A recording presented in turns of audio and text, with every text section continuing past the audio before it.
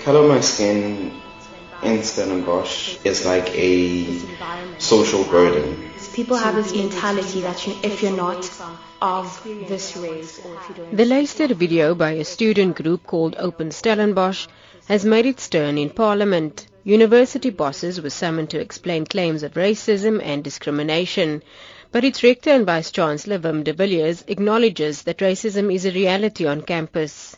The video raises very important issues regarding transformation at Stellenbosch University.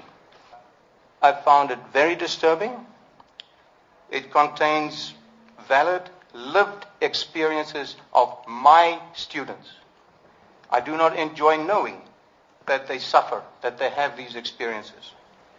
And hearing these narratives of racism and dehumanization is really painful to me as a Vice-Chancellor.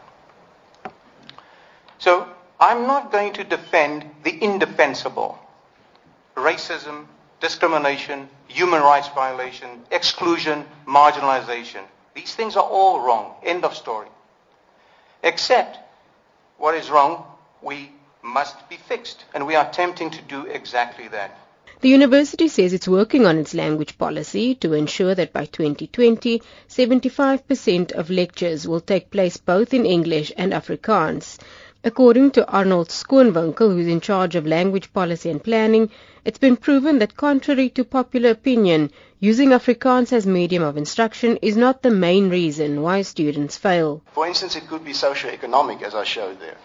To counter that, we are developing co-curricular programs to support students who are first-generation students. Lack of funds is a serious reason why students fail. And for that reason, as you've heard, the university invests a significant amount of money in the form of bursaries. The school backgrounds where students come from is definitely a factor which does not put students on the same level when they enter first year. And the last one, language, could be a problem. What I'm just stressing is language is not the only reason why students fail, but it is one of the reasons that could be contributing.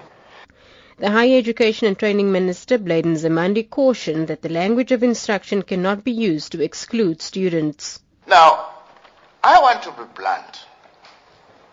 21 years into our democracy, we can't really be having this as an endless matter that is not resolved.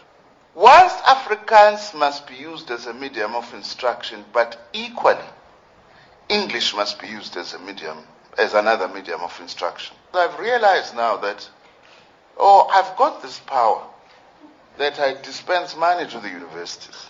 So the funding formula must promote multilingualism. I want to factor it into the funding formula for universities. De Villiers added that the Elsenburg Agriculture College is not part of the university's satellite campuses as alleged in the Leicester video. Meanwhile, the chairperson of Parliament's Higher Education and Training Committee, Pinky Posa, has urged the university management to engage with the Open Stellenbosch group to find a solution. Zelene Merrington, Parliament.